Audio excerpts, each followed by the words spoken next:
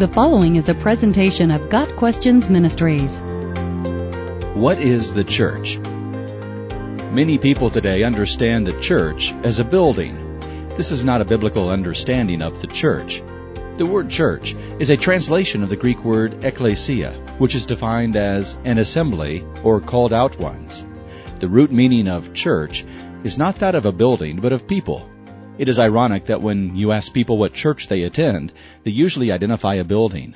Romans 16 verse 5 says, "Greet the church that is in their house." Paul refers to the church in their house, not a church building, but a body of believers. The church is the body of Christ, of which he is the head.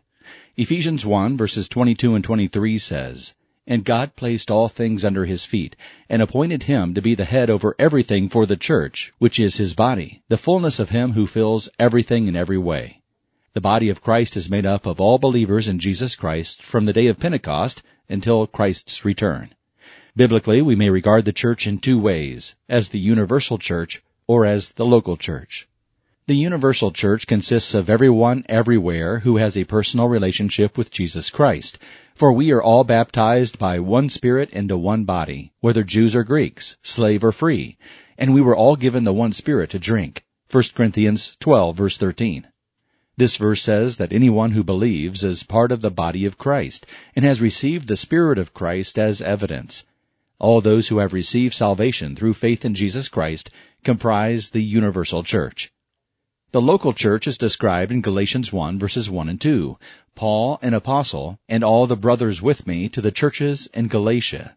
Here we see that in the province of Galatia there were many churches. They had a localized ministry and were scattered throughout the province. They were local churches. A Baptist church, a Lutheran church, an E-Free church, etc. is not the church, as in the universal church. Rather, it is a local church, a local body of believers. The universal church is comprised of everyone who belongs to Christ. Members of the universal church should seek fellowship and edification in a local church. In summary, the church is not a building or a denomination. According to the Bible, the church is the body of Christ, all those who have placed their faith in Jesus Christ for salvation.